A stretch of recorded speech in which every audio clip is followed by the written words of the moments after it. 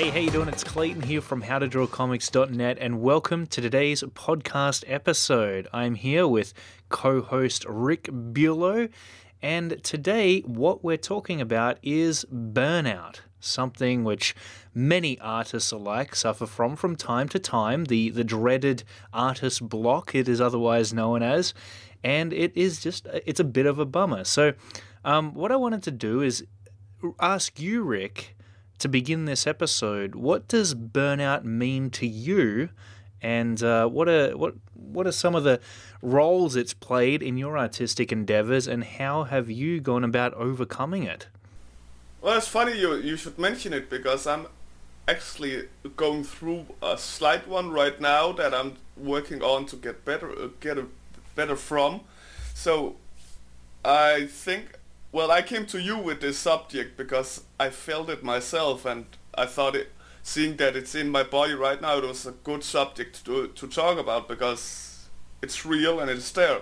And just to start off with how you asked it, I don't see artist block and burnout being the same, in my opinion at least, because even though I'm burnt out for me means like things are starting to hurt more than normal, because you work as you usually do, and I work a lot every day. If people have been listening to the previous podcasts, I work like almost 10 to sometimes 18 hours if I'm really, really busy, without even considering taking breaks a lot and stretching out, which has been fine up until recently, where it's been starting to really hurt, both headaches and shoulder pains, and the worst pain is actually in my elbow, because I'm still not used to drawing 100% on the screen, where I use my shoulder. Yeah, so you're talking about real physical burnout here, not just the mental blocks that many of us suffer from, but actual physical aching and pains. Yeah, my artistical desire for creating is still there. But even though it's physical, it's also mental, because it drains you mentally that you're in pain, and you get annoyed by that as well.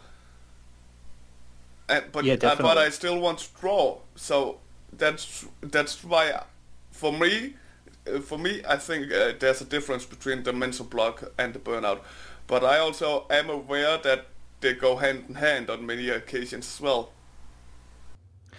Yeah, definitely. It's funny because sometimes when you're feeling the most inspired and the most willing to work and the most motivated to get things done, that's when you suffer physically the most, because of your excitement to crack into some new project. You've been working on it throughout the day for hours and hours, not even noticing the time go by. And then it gets to 10 p.m. at night. You've been working all day, and you find that your wrist is aching with an incredible burning pain.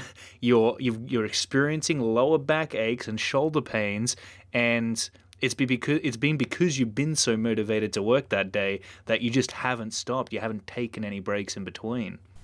Yeah, I learned that. I'm beginning to. Luckily, it hasn't been really, really bad, because I'm very aware of my body when it complains. So already when I started to feel it, I got okay, something needs to be done. So I already started to work against it, to prevent it getting worse at least. So it's really important to listen to your body as soon as you feel it, and not just throw it away like, it's gonna be fine, because 9 times out of 10 it's not gonna be fine. It's gonna linger, and it's gonna add up and add up and add up. I got a friend who completely he can barely use his wrist for anything without it hurting now, and he was a professional art teacher and everything from the animation workshop that's rather popular here in Denmark, that's also known throughout the world. Wow, what is it called? The animation workshop university thing. I can't really Okay. remember right now. You know me, I'm not good with names when I have to talk about them. That's when I forget them. Totally. So, well, I mean that. So that's another thing, right? Because I remember back when I was going to uni, I had a big project that was due in the next few days, and because I was an ambitious young uni student, I wanted to do my best on this particular project. And what that involved was a whole bunch of concepts for this video game assignment, right? So video games, comics have kind of mingled in between both worlds a lot of the time, but for this particular project, I had a couple of scenes that I had to draw up, each requiring highly detailed and articulated line work and then coloring on top of that. And so I got stuck into it and I did not sleep, right? I was up all night drawing and inking.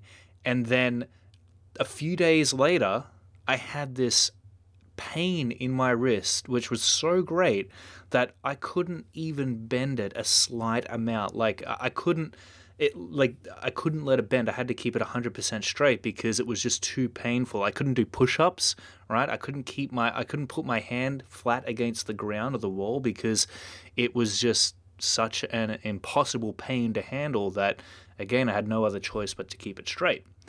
So I, of course, saw the doctor and sought medical attention because it got that bad. And I said to the doc, listen, I know that this is because I've been working so hard on my drawing. I'm an artist. And I made sure that I told him that. And I said that stopping my art and my craft wasn't an option. But he said that I had no other choice. He said that for the next few weeks, possibly the next few months, I would have to really cut back the amount of time I spent using that hand. And it really sucked big time because when it comes to repetitive strain injury, which is what it turned out I'd had and what I'd given myself from using my wrist so much without any breaks in between, and that's the key to avoiding this, is taking breaks every now and then. It takes a very long time for that stuff to heal. And so it really is one of the worst things that can happen to an artist because, again, it's not that you're overworking your wrist when you're feeling unmotivated and not in the mood to draw. It's usually when you're going to be in the mood to draw that you overwork physically and end up injuring yourself in one way or the other unless you've been taking breaks in between. So what I'd like to ask you, Rick, is what are your thoughts on when you're working in, say, the comic book industry or the video game industry or just some other industry where you're an artist and you're required to meet a deadline? How do you achieve that without working and without going overboard so much so that you end up injuring yourself physically in one way? And I think the key areas of injury for an artist is usually going to be the shoulder, the back, or the wrist. I know that Erica, my wonderful partner, she's been recently teaching a lot in her art classes, and she's been experiencing lower back pain. She's got to go to the myotherapist and make sure that, or the chiropractor, sorry, and make sure that she gets sorted out with that stuff. So it is indeed a real issue that we artists face, even though you couldn't necessarily call what we do physical labor as such. It kind of is in a way. I mean, you're not working on buildings daily and everything, but then again, you are doing the exact same motion for hours on end, and if you don't take care of yourself, you're gonna get broken easily.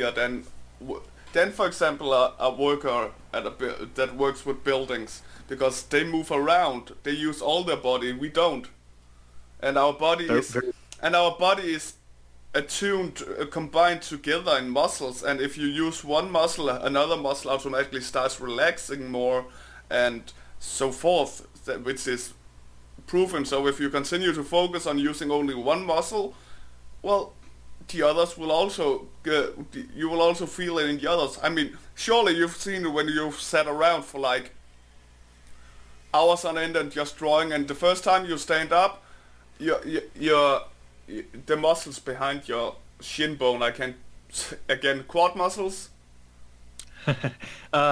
Yeah. Shin bones, quad muscles, leg muscles in general are usually. Yeah, they're really stiff. They're really stiff when you stand up after all that time. Even though you've been sitting in what you think is a relaxing way, they're still stiff. Sometimes I have to walk on almost on my toes before I am able to put my heel down because they're so stiff. Because Wow. I forget to move them around. You need to move your legs around even though you don't use them. Remember to move your legs around even when you're sitting. That's important. I learned that. And it's weird. It's weird because logically you sit down. Why would you why would you have need to move your legs when they're relaxing? But I'm sure you felt it if you sat down a lot that your legs are also when you stand up again having trouble in some way or the other. But to answer your question, which I again almost forgot, I have the best way to get over it, like the deadlines and such, is a simple word. I talked about it before. Is Pomodoro technique. Mm-hmm. I've heard so much about it, and I'm slowly getting into it. Slowly myself getting into it. I decided not to jump straight in and just go big or go home with that one, but work myself into it so it became more natural, easier. And it gets better because it's like every half hour you take a 5-minute break and you use that to go away from the PC, take a slight walk and stretch out, sit down. Then every 2 hours there's a half an hour per hour break where you can get something to eat, etc., etc. And it gives you your body, and it reminds yourself as well because you put a clock on it to move around and not forget. It brings you out of the zone for that brief moment, and it also helps you when you get back to your art because then you can say, oh, there's some mistakes there that I might not have seen if I was so deeply focused in it. Yeah, absolutely. That is one of the main reasons why I make it a habit to. Well, I'm kind of addicted to coffee. I'm a coffee addict, and so I mean, there's really no excuses for me. But one of the pros of being a coffee addict is that I do get up, get away from my work for a couple minutes, and then come back to it with a fresh perspective, which I think is very important because, you're always calling me out for that tunnel vision, Rick, and I do get tunnel vision a lot of the time. And sometimes I'm working on a piece for hours on end, and I'm just not sure whether or not it's coming together in the way that I want it to come together, unless I break away from it for at least a small amount of time. But yeah, I 100% agree with you. I think the Pomodoro technique, is that what it's called? Am I pronouncing that right? It was suggested to me, actually, again, back in my uni days by one of the lecturers that I'd had in the class that I was in. And it was something that I never really picked up, to be honest, just because I was never very good at keeping schedules or being on a timer. Like, for me to be able to be creative, I really had to feel as though I had the freedom of time at my disposal. And so working on a timeline in that way, knowing that it would almost produce a kind of anxiety for me, just knowing that in the next few minutes that alarm was going to go off and I'd have to put the pencil down and take a break. So I kind of just went by the whim of it all. And when I decided that I needed a break, just naturally I'd take the break and I'd do it that way. But I think that the danger in doing that is we get very engrossed in what it is that we're working on. And we don't notice that we've been spending such a large amount of time in one sitting working on that particular piece that these injuries and these aches and these pains can kind of sneak up on us in the long run and really take a toll. And I guess that that's one of the amazing things about art, is you can kind of get lost in it, right? Which is what's amazing about it. But on the other hand, because we do get so engrossed, it can make us, I guess, maybe not cultivate the best habits. And we do indeed need good habits if we want to preserve ourselves as artists, especially later on down the line. We don't, of course, want to encourage things such as arthritis or other terminal artistic diseases that can affect our working abilities in that way. I totally agree. I had it the same way like you, that with schedule, that it would take away the feel of freedom and everything. But that changed when I became a father, actually, because then you kind of have to put everything in schedule to make things work. So, Yeah, totally. so if you're not up for Pomodoro, maybe consider babies. Oh, babies. Yeah, well, maybe in the next few years, I will definitely take you up on that, Rick. You never know. I mean, oh, you're not. You're not. Oh, okay. Okay, done. All right. Fair enough. Fair enough. So then, Rick, there is that other side of burnout, where, of course, we've got the physical, and we can talk about some of the ways in which we can kind of prevent some of those physical forms of burnout from manifesting. But I'd like to talk for a moment just about the mental burnout that many of us experience, because like you, I've been experiencing a little bit of a burnout, and it hasn't been serious. I've kind of been staving it off a little bit, but it does come and go. It kind of comes and knocks on the door and then runs away before I can open it. But I feel the onset of mental burnout sometimes, especially having worked on large, longer scheme projects such as the How to Draw Female Heads course, as you know. And it can be difficult to keep the motivation up, especially when you do run into roadblocks. It can kind of feel depressing. You start asking yourself questions like, is it all worth it? Should I keep going with this thing, right? How do you fight back against mental burnout? Have you experienced it? Are you experiencing it?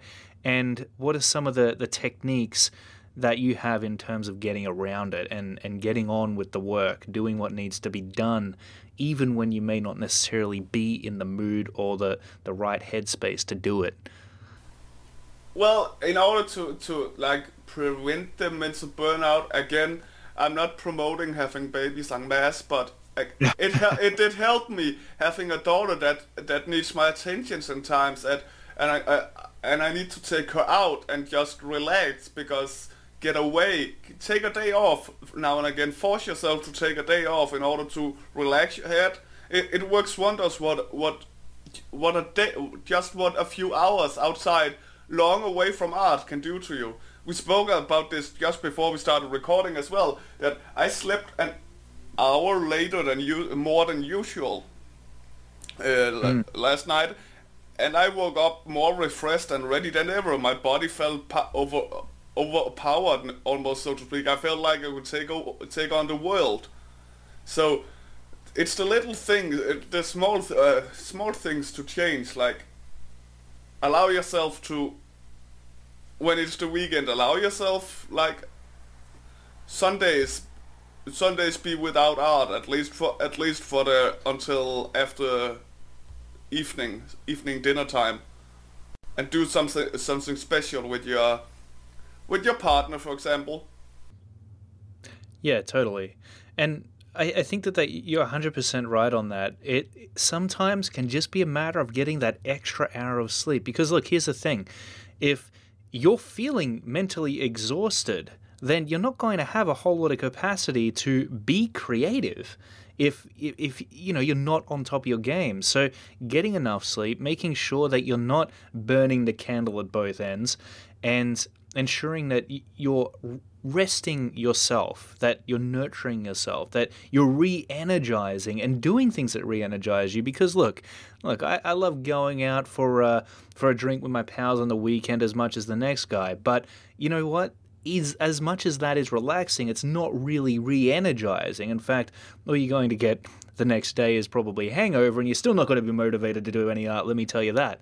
But at the same time, if you can get into some meditation, maybe, take some time out, 20 minutes a day, just to rest your mind, recenter, get your head back into the space that it needs to be in to be at its best. And again, I think getting sleep, because we live in a society now where we are so stimulated when we're awake. We got social media, phones, emails, movies, video, everything that you could possibly think of demanding our attention. And we don't get very good sleep because of that. In fact, it takes our brain way, way longer to wind down these days than it used to, just because we're dealing with so much artificial lighting, even when the sun has gone down. And then, just because of the busy lifestyles we lead, I mean, most of us, if we've got a normal day job, aren't going to get the beauty sleep that we might wish we'd be able to get on the weekends. I don't. I mean, I'm in a very fortunate place where I can kind of pick my own hours. So if I do have a late night, I can kind of sleep in a little bit. And I work on my own clock in that way. But most people don't. Right? People have places that they need to be at specific times.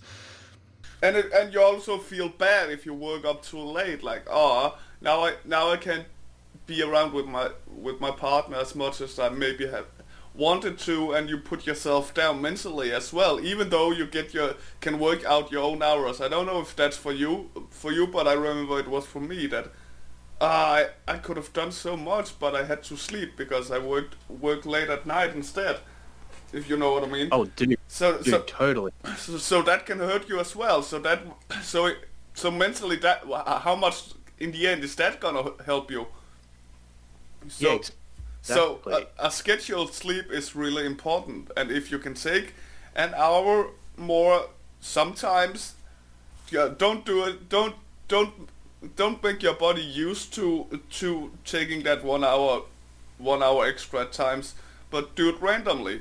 When you know you can't, just I'll sleep, but it will do wonders when you do something surprising for your body. Also, something I've started doing a dabble a bit in. I know it sounds maybe a little girlish, but yoga. half an hour yoga a day or something like that in between your Pomodoro breaks also works wonders, because you get stressed out. You use your muscles, you get a sweat on, and you can sit down again and you can continue working, because then your whole body is warmed up and your muscle pains have gone, and yoga works wonders. Heck yeah. And look, nobody else is going to want to hear this either, because I know that what we're saying is, it sounds like we're some kind of, we're a pair of health nuts, but to be honest, yoga, yes. Heck yeah, meditation, yes. And on top of that, going to the gym, hitting the gym for half an hour, getting a little bit of exercise, eating right. Look, what it all comes down to is the fact that the creator, you as a person, me, you, Rick, the listeners out there, all of this comes from you, right? And so it only makes sense to look after the prize, to look after the goose that lays the golden eggs in order to be able to keep creating them, right? So you want to be looking after your body and your mind and, your soul, for that matter, through the yoga and meditation, in order to be at your most creative, in order to be, or at least give yourself the best chance of being motivated and to smash past any potential burnout that might crop up along the way. Totally, because if you don't do it, you're gonna get screwed, to say it lightly. I mean, I've luckily never had wrist pains in that sense, because I've was taught from a friendly artist from the beginning to always hold your wrist stiff when you draw, and that luckily have saved me a lot of pain, I'm sure. And instead use a mix of your elbow and your shoulder to draw with. Yeah. So totally. That helped me a lot, but you're right. The mental burnout is the one that's the most sneaky, because with the physical you can feel the pain sneak up on you, but the mental is harder to figure out before it just hits you straight in the face and the block comes and you're just like, I don't want to do this. I don't even want to get up and work, and you get the same feeling as if you had a normal day job work, like, I just don't want to. And therein lies the problem. The most, in my opinion, I've luckily never had it that way in that sense, because I apparently was gifted when birth with the ability to always have a creative mind, that I could always get ideas in my head for drawings, or at least it only took me one video on YouTube, speed paint on YouTube, to get my juices flowing. So in that sense, I've been lucky, compared to what I've seen other people struggling against.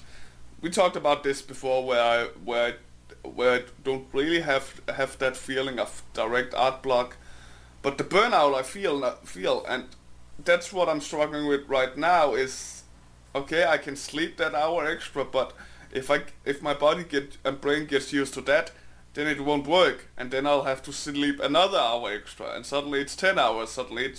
And that's not gonna help anything in the long run either. So right now I'm trying to force myself into finding another hobby that takes me away from art as much as possible. So I've started to go back into the gym more myself. I used to never go to the gym, to be honest. Well, heck, it's not the work class decision that you could make. No, and it's also and it may be physical helpful, but it's also mental helpful, because you get those juices, those good things in your brain flowing as well, those pheromones and whatever they're called. Totally. Yeah. Yeah, absolutely, man. So it's not. Go on. So what else are you going to do to get past the physical reactions that your body is having to the art side of things? Are you just going to do art less now? Are you going to have to kind of take your foot off the pedal in that one?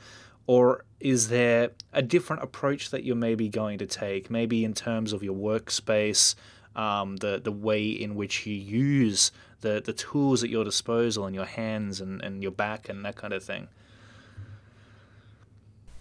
2 days ago, I ordered one of those tables that can be raised and lowered, actually. The ones you stand up at, right? Yeah. Great. So you can choose to have those, because if you stand up, then you automatically use your body more, after all. Yeah, it's a very healthy thing to have one of those desks.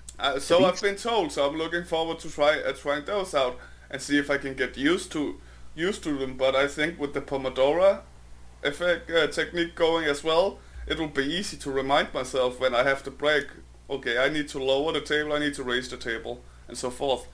So that, I think, is gonna be helpful as well. Plus, I've moved my Cintiq screen over to the left side instead of the right, so I move in another way than usual, just to get another twist in my body when I move around. It's a little thing, but I have a feeling that little things do wonders in the end, after all. So changing it up a little, changing your desk up a little from now and again, do something different now and again on your workspace can only help you also.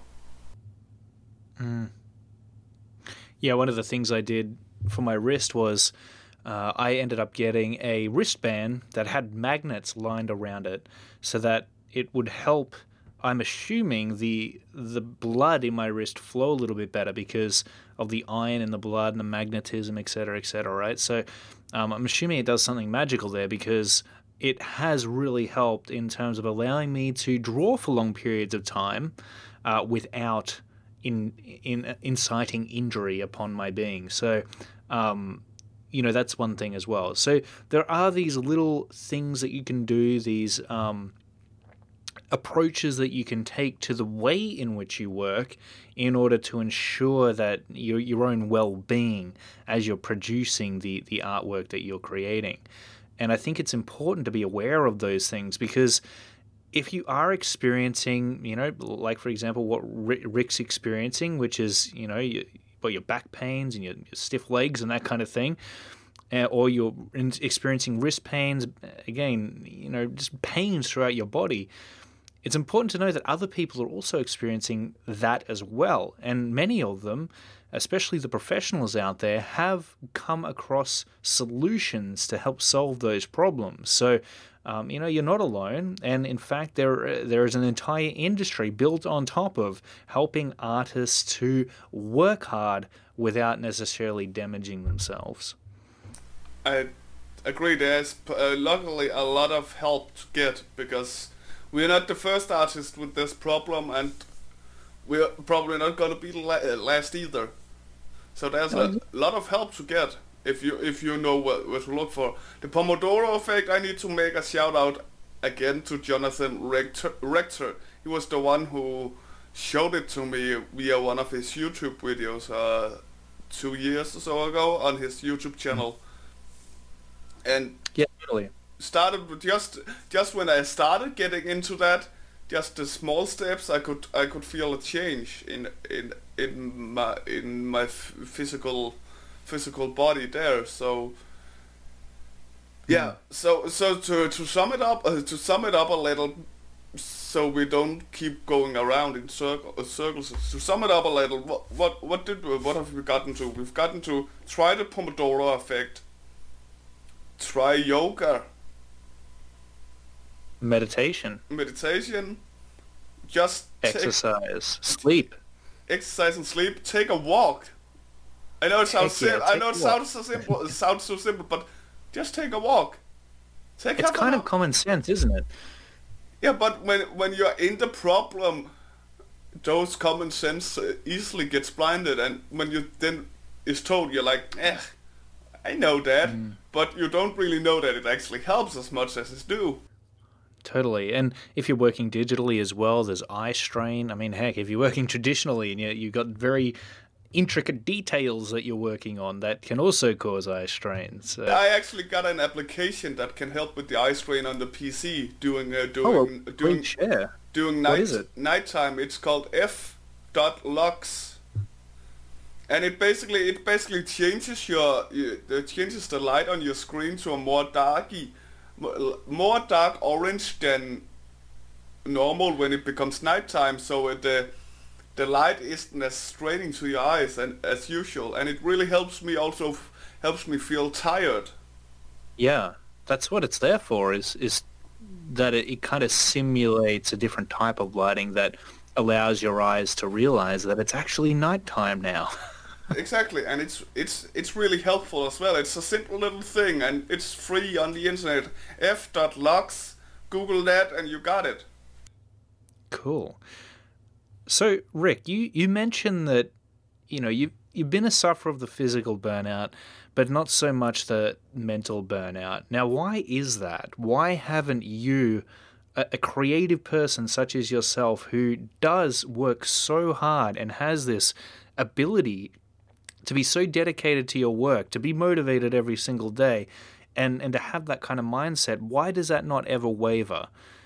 Is it just that you were brought up that way and it never occurred to you, or is it a habit? What is it? I do believe that much of it has to do with my military upbringing, as I spoke about a lot as well. My father was in military, and that mindset was in the whole family, and I think it has something to do with that. I can't give you an honest answer, to be honest, because when I think of it, it's like, well, it's just been in me. I just choose to call it a natural gift I have. But I do believe it's something of an upbringing, because I am dedicated, I am focused, I have more willpower in my head and can get more stubborn than other people I meet are, and I do think it's the militant focus and discipline that I have in me. So it's a habit, really. So if you could somehow consolidate those habits that you have cultivated from that military upbringing into a set of characteristics that other people like me and like the listeners out there could take on board, would there be a few that you could share with us, or is it a bit too kind of ambiguous for you to really put a finger on? Oh no, I'd have to say on the spot I can't really come up with something. But if I had time to work it out, I'm sure I could come up with some good advice. But you know how it is if it's something that's just in your body, you really don't think about it as much. But one training thing is, well, I know if artist wants to feel of freedom, but you got to be realistic, man. There's no that feel of freedom basically in the end will hurt you more than it will help you. You need to be strict on yourself and your work hours and your schedule. To an extent, I might add, you can still be free, but not as much as you perhaps want to be. I think that's the best advice right now I can come up with is realize and admit to yourself that even though artists have more freedom, you still have to keep yourself on lockdown, so to speak. Totally, especially if you want a career in this. And I get that, man. Like, you know, it's funny because I used to be so much like you, Rick. I used to have this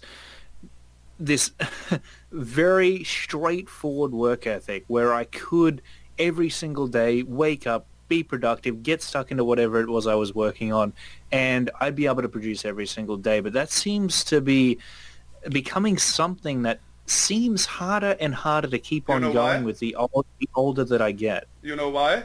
Or at least why I think why is because because when you could do that, let me guess, you were at school, right? You had an actual work you had to get up to. You had school to get up to, right? Yeah, totally. You don't have that now, in the same sense, and that's the issue because, again, that's the freedom you put on yourself that's not necessarily as good as it may feel like. You need that schedule to say, okay, I need to be up there for that or that reason. Even if you have to make up a reason to mentally make you get up, you need to get up then and there, because else it will happen as you, because it did with me as well at some point when I just moved alone and I was like, yes, there's no one watching out and pummeling my door down and yelling at me like a sergeant if I'm not up at time. So what did you do to get past that then? When it was just you and you were the only one that could push yourself to keep on going, how did you do that without anyone there to make you accountable?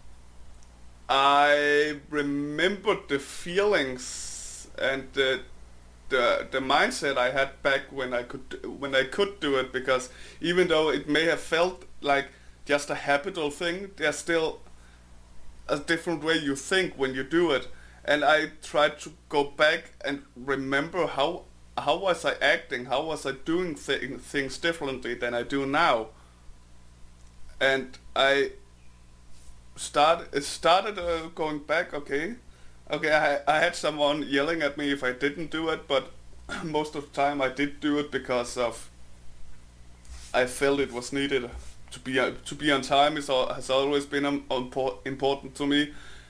I'm sure seeing your teacher being on time when you need to be is also important to you. So take that feeling when you need to be on time and bring that to you when you don't necessarily need it, but put that into your mindset there as well, if that makes sense. Well, that's really cool, man. So just like really try to get back into that feeling, that mindset of those times in your life when you did need to be at a particular place on time and have something done by a particular date. Yeah, because we can also, whenever we have, even though how much we sleep and all that, if we know we have to get up in the next day, it automatically becomes part of you and you wake up the next day because you prepare for it. Why can't you do that even though you don't have something the next day? If you understand what I mean. That's mental. That's your own mental fault, so to speak, that it's not happening as it does if you had it. Yeah, it's really interesting that you bring the whole mindset topic up, Rick, actually, because you know, recently, as you know, I've been struggling with this perfectionism, and it really has been a massive problem for me. And it's been a diabolical problem, really, because I haven't been able to get these big projects that I have in the works done at all. Like, they never see the light of day because I go back and I redo them because they're just not good enough, right? And it's been a massive problem for me, but up until recently, what I realized is that I can't expect myself to be perfect. All I can give of myself is what I'm capable of right now. And what I'm capable of right now is valuable, and it is going to benefit people out there. But that's never going to happen if I have these unreachable expectations that I'm putting on myself, and that I'm pushing myself to get to, because it's just it's a faux destination. It's never going to happen. And even if you wanted to or not, those expectations you portray in your work, and those who read it also get that feeling of those expectations. So you're actually putting it forward, whether you want to or not, because everything you do is absolutely perfect. If you like, I've been thinking of wanting to give you a challenge to fight your perfectionism a little. That's start putting out half finished jobs on your artist page on Facebook. Yeah. Stop doing it for the next month. When you're just done sketches, even though you say, oh, it's not finished, put it up anyways. Don't make excuses in your comments. Put it up anyways. See people's reactions. I'll bet you my liver. Oh, not really, because my liver is not worth a lot. But yeah, I'll bet anything that you'll get the same positive reactions. Not because of that your art is half finished or your art is perfectly finished, but because you show that you have skill, that you want to teach others. That's what people want from you. People are not looking to you for your perfectionism. People are looking for you because you promise and you deliver valuable teachings. And then it doesn't matter how the art looks, as long as the teachings are understandable, and you can teach just by doing sketches. Yeah. And that's what I mean by that mindset that you were speaking of before, is that what I've started doing is, instead of being in this mindset of expectation and perfection, what I've started doing is I've started getting myself back into the place that I'm in when I'm just enjoying the process of creating, when I'm absorbed in the act of creating. And I've found that has been when I've done my best work, and I've been able to let go of that perfectionism and those expectations and produce some of the best stuff that I've ever produced, specifically talking about this course. And I was going to take it one step further, actually, going back to your suggestion of actually putting some of that stuff out there. What I was going to do is release small episodes or parts of the course, just chapters, onto websites such as Skillshare that kind of cater toward smaller lesson type content rather than full courses, because at least then I'd be able to force myself to get it out, and it'd be out there, and that'd be it, and I couldn't go back and redo it if I wanted to, right? Exactly, that's a good point. I have something that to show a little more what I mean. Your Venom sketch you put out, that wasn't pretty dope, huh? That wasn't finished or wasn't even perfect to begin with, because it wasn't finished. So, but did it get less acknowledgement? No, it didn't. I truly believe as well. Comment-wise, it got more acknowledgement because you showed a step in how you did things as well, and that should show you that people are equally interested in your finished work than they are in your half-finished work. Yeah, absolutely. You're so right as well. A lot of the time, what gets the biggest reaction is artwork that is in progress, where people are able to get an inside look into what the artwork looks like thus far before it's yet done. And I found that I guess people really connect with that, because you're right, Rick. They get to have the inside scoop on how this stuff is produced. And I think that, going back to the Venom example, that was also an artwork that I had a lot of fun creating, where I was just doing it for the hell of it, right? Where I was just having fun and doing it for no other reason but that. And I put it out there, and I think people saw that.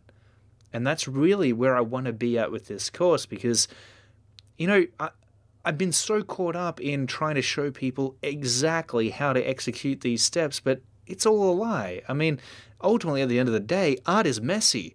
There is no one set of steps that are going to get you a perfect piece of artwork all the time, and that is what I should be teaching aspiring artists, not giving them this process that I'm saying is going to work for them perfectly 100% of the time, because it's just not. It's, art is called art for a reason. It's because it's not maths, it's not science, it doesn't always work the way that you think it's going to work, and there's no set in stone formula that you can follow every time in order to achieve 100% exact same result. And you know what? That's where the fun comes in. That's why art is so brilliant, because it's kind of unpredictable in that way. You just don't know what you're going to end up with going into it.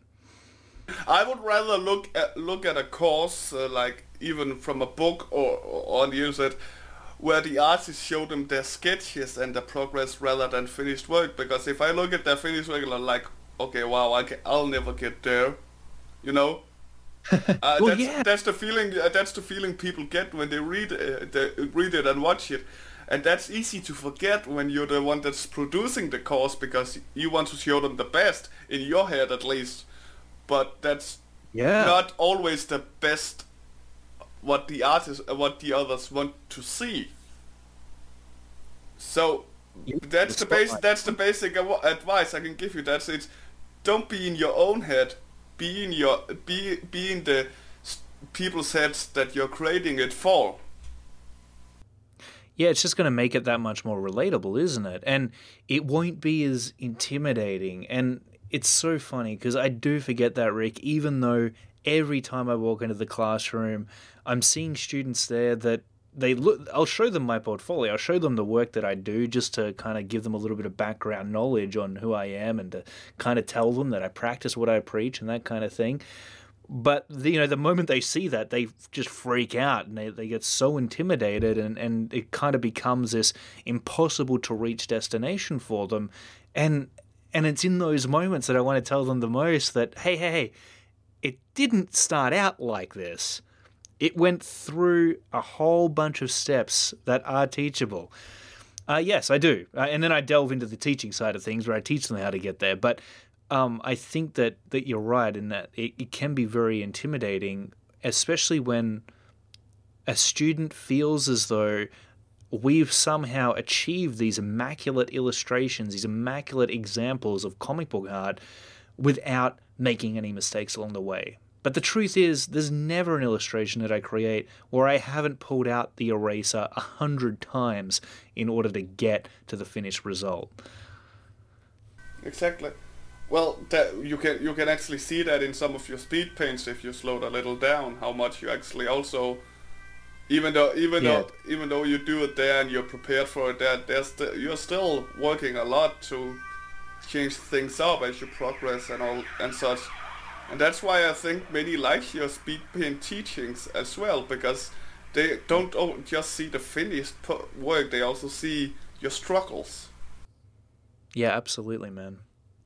Absolutely. And I guess that's what I wanted to share in this episode as well, is that, hey, man, like, we both are, we're doing this podcast here for the people of How to Draw Comics, the group, the website, and the people who benefit from it. And they kind of look up to us, maybe in some way, but at the same time, we also suffer from burnout, and we also make mistakes. We're just like anybody else. We're all in the same boat ultimately, and I think that sometimes it's not so much being able to give advice that is going to be the most valuable, but just being able to relate with one another. And that's also a good mindset to have when you teach, to remember that it has to be relatable, because you can easily forget that as well. Absolutely, man. So, with that being said, there's 10 minutes to go. I have something fun I want to do with you, unless you have something more to add. Oh, no, I think that pretty much wraps it up. Shall we do a really quick consolidation just for the viewers to take home? So, guys, when it comes to getting past burnout, remember to take breaks, walk away for a little bit, have some time to mentally wind down, maybe with a spot of meditation, maybe with an extra hour of sleep. Make sure that you're exercising, that you're eating healthy, because you want to be in peak condition in order to be creative and to feel motivated to execute on this stuff. And then, ultimately, just make sure that as much as you want to get the work done, that you're looking after number one, right? Because again, you got to make sure that the goose that lays the golden eggs isn't going to, suffer too much. Right? You want to make sure that you're keeping yourself in peak condition in order to produce the best work that you can. How about you, Rick, on the physical side of things? I kind of touched on the mindset attributes there, but... Well, yeah, but it's basically the same in a way, because what helps your body physically also helps your body mentally. It's combined after all. So yeah, take breaks. And also trying to be disciplined with your work. Yeah, that's how I work, at least, and that's what has helped me for so long as it has, as we spoke of. And yeah, be disciplined. Tell yourself in your head when you work and when you take breaks. Don't just I'll work whenever. I'll take breaks whenever. You need to have a mindset of when to do what in order to succeed properly in my head. Totally. That's that military mindset coming through there from Rick. Well, some would say that. I usually just call it basic. It should be a basic mindset to have. That's right. But it's easily forgotten, of course. Yeah. So. All right, Rick. So, what do you want to try? How good are your comic book trivia? Probably not very. Because I have one here. I have a trivia here that I wanted to run by you. Oh no, I'm just gonna embarrass myself. Yeah, but okay. I mean, Nothing's changed there, so let's do it. They're actually kind of hard.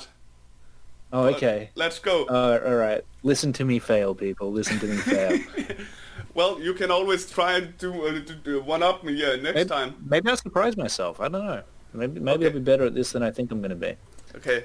Number one. What superhero was born with the curse of Cordax? There's help. Was it Captain Marvel, Aquaman, Hawkman, or Ghost Rider? I'm going to go with Aquaman. Let's see. Ding, ding, ding! It said you were right. Really? No way. Born nice. Born of royal Atlantean blood, Aquaman, the infant Prince Orin, was abandoned for having blonde hair, which, according to Atlantean myth, signifies the curse of Cordax. Wow. That was good. There you go. I surprised myself. You should know this in the next one as well. What supervillain was created when Emil Blonsky accidentally exposed himself to a concentrated burst of gamma rays?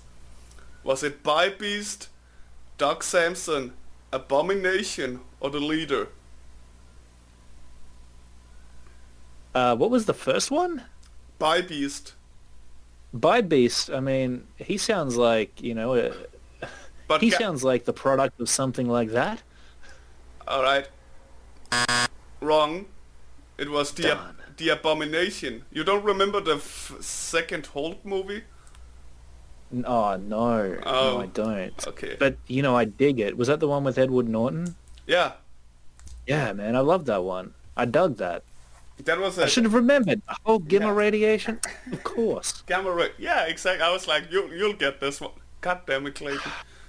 Disappointed you. But hey, I should have quit while I was ahead on the first one, eh? You have a chance to make up for it. Let's do this. Let's see. What superhero grew up on the planet Tamaran? Was it Ultra Boy, Starfire, the Silver Surfer, or Hawk Girl? Silver Surfer? Wrong. I do believe it was Hawk Girl. No, not either. Hang on. It was Starfire.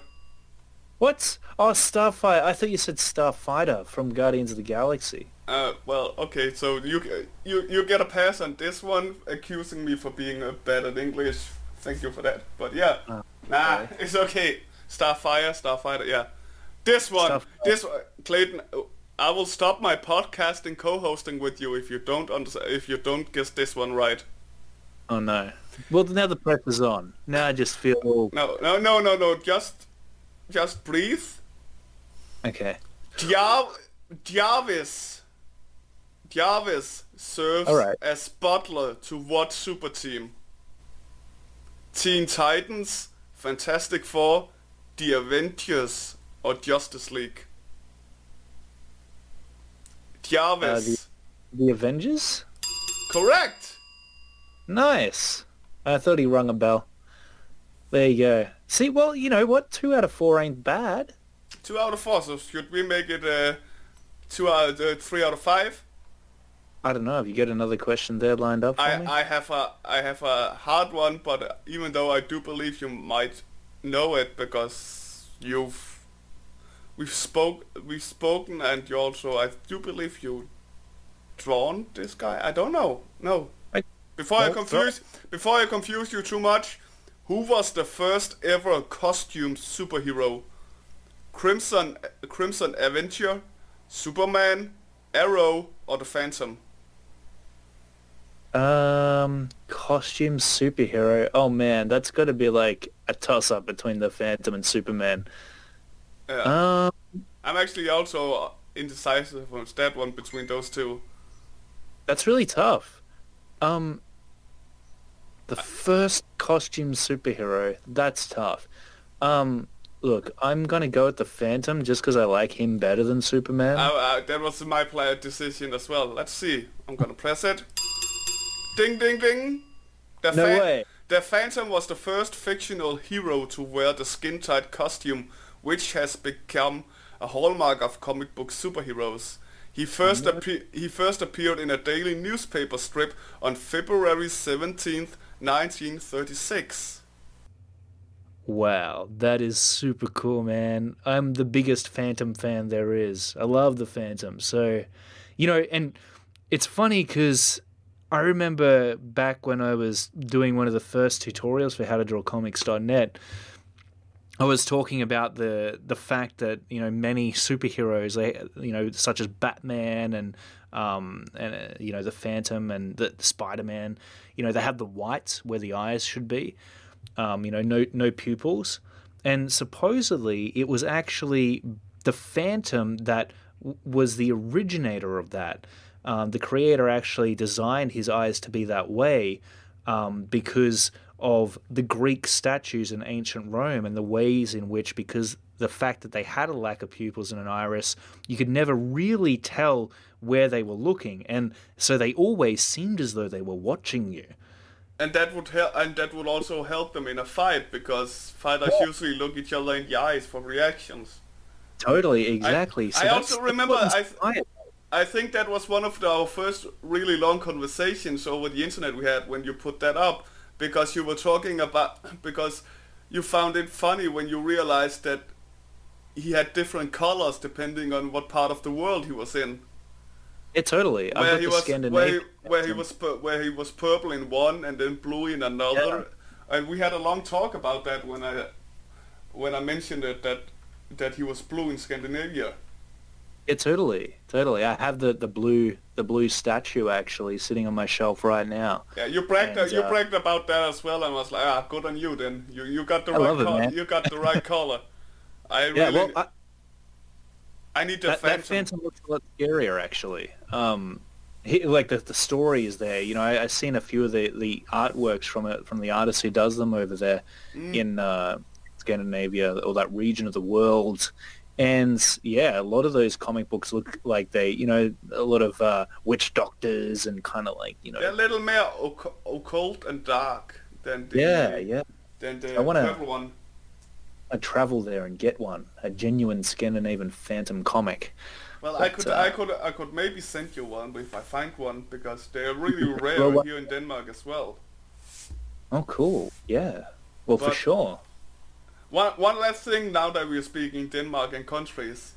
I'm not the biggest fan of the World Cup, but I have to say this to you just so you have something to brag about. But the last match Denmark had was actually between Denmark and Australia. Oh yeah. And you won 2-0. Awesome. So you have that against me now. Finally, Oh, no. finally, Clayton. Finally, you have something on me, huh? Finally. Every time I bother you with how long your course is, you can just go like, yeah, but we won football match over you. So Well, it's kind of like 2 wins for me because I won 3 out of 5 on your damn quiz, and That's I true. also the Aussies beat you guys. So, in the World Cup, today's your day, Clayton. it's victory. Yeah. It smells good. All right. Awesome. Now, do you have any other announcements you want to make? Because I have seen the challenge on the How to Draw Comics group really Yeah. hitting off over the Yeah. last week or so. So Well, there's 10 days. looking good.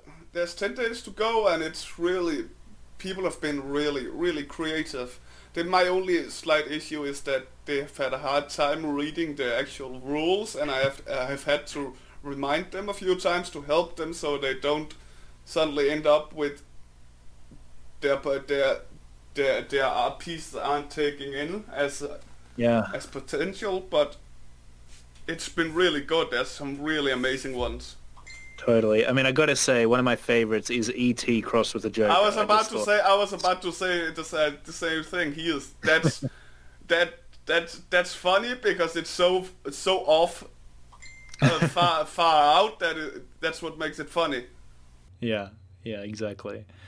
All right, awesome, man. Well, it has been an absolute pleasure yet again to be with you here for this episode, Rick. So thanks so much for joining me. And to the listeners out there, thank you so much for listening. I really hope that you got a ton of value out of this episode.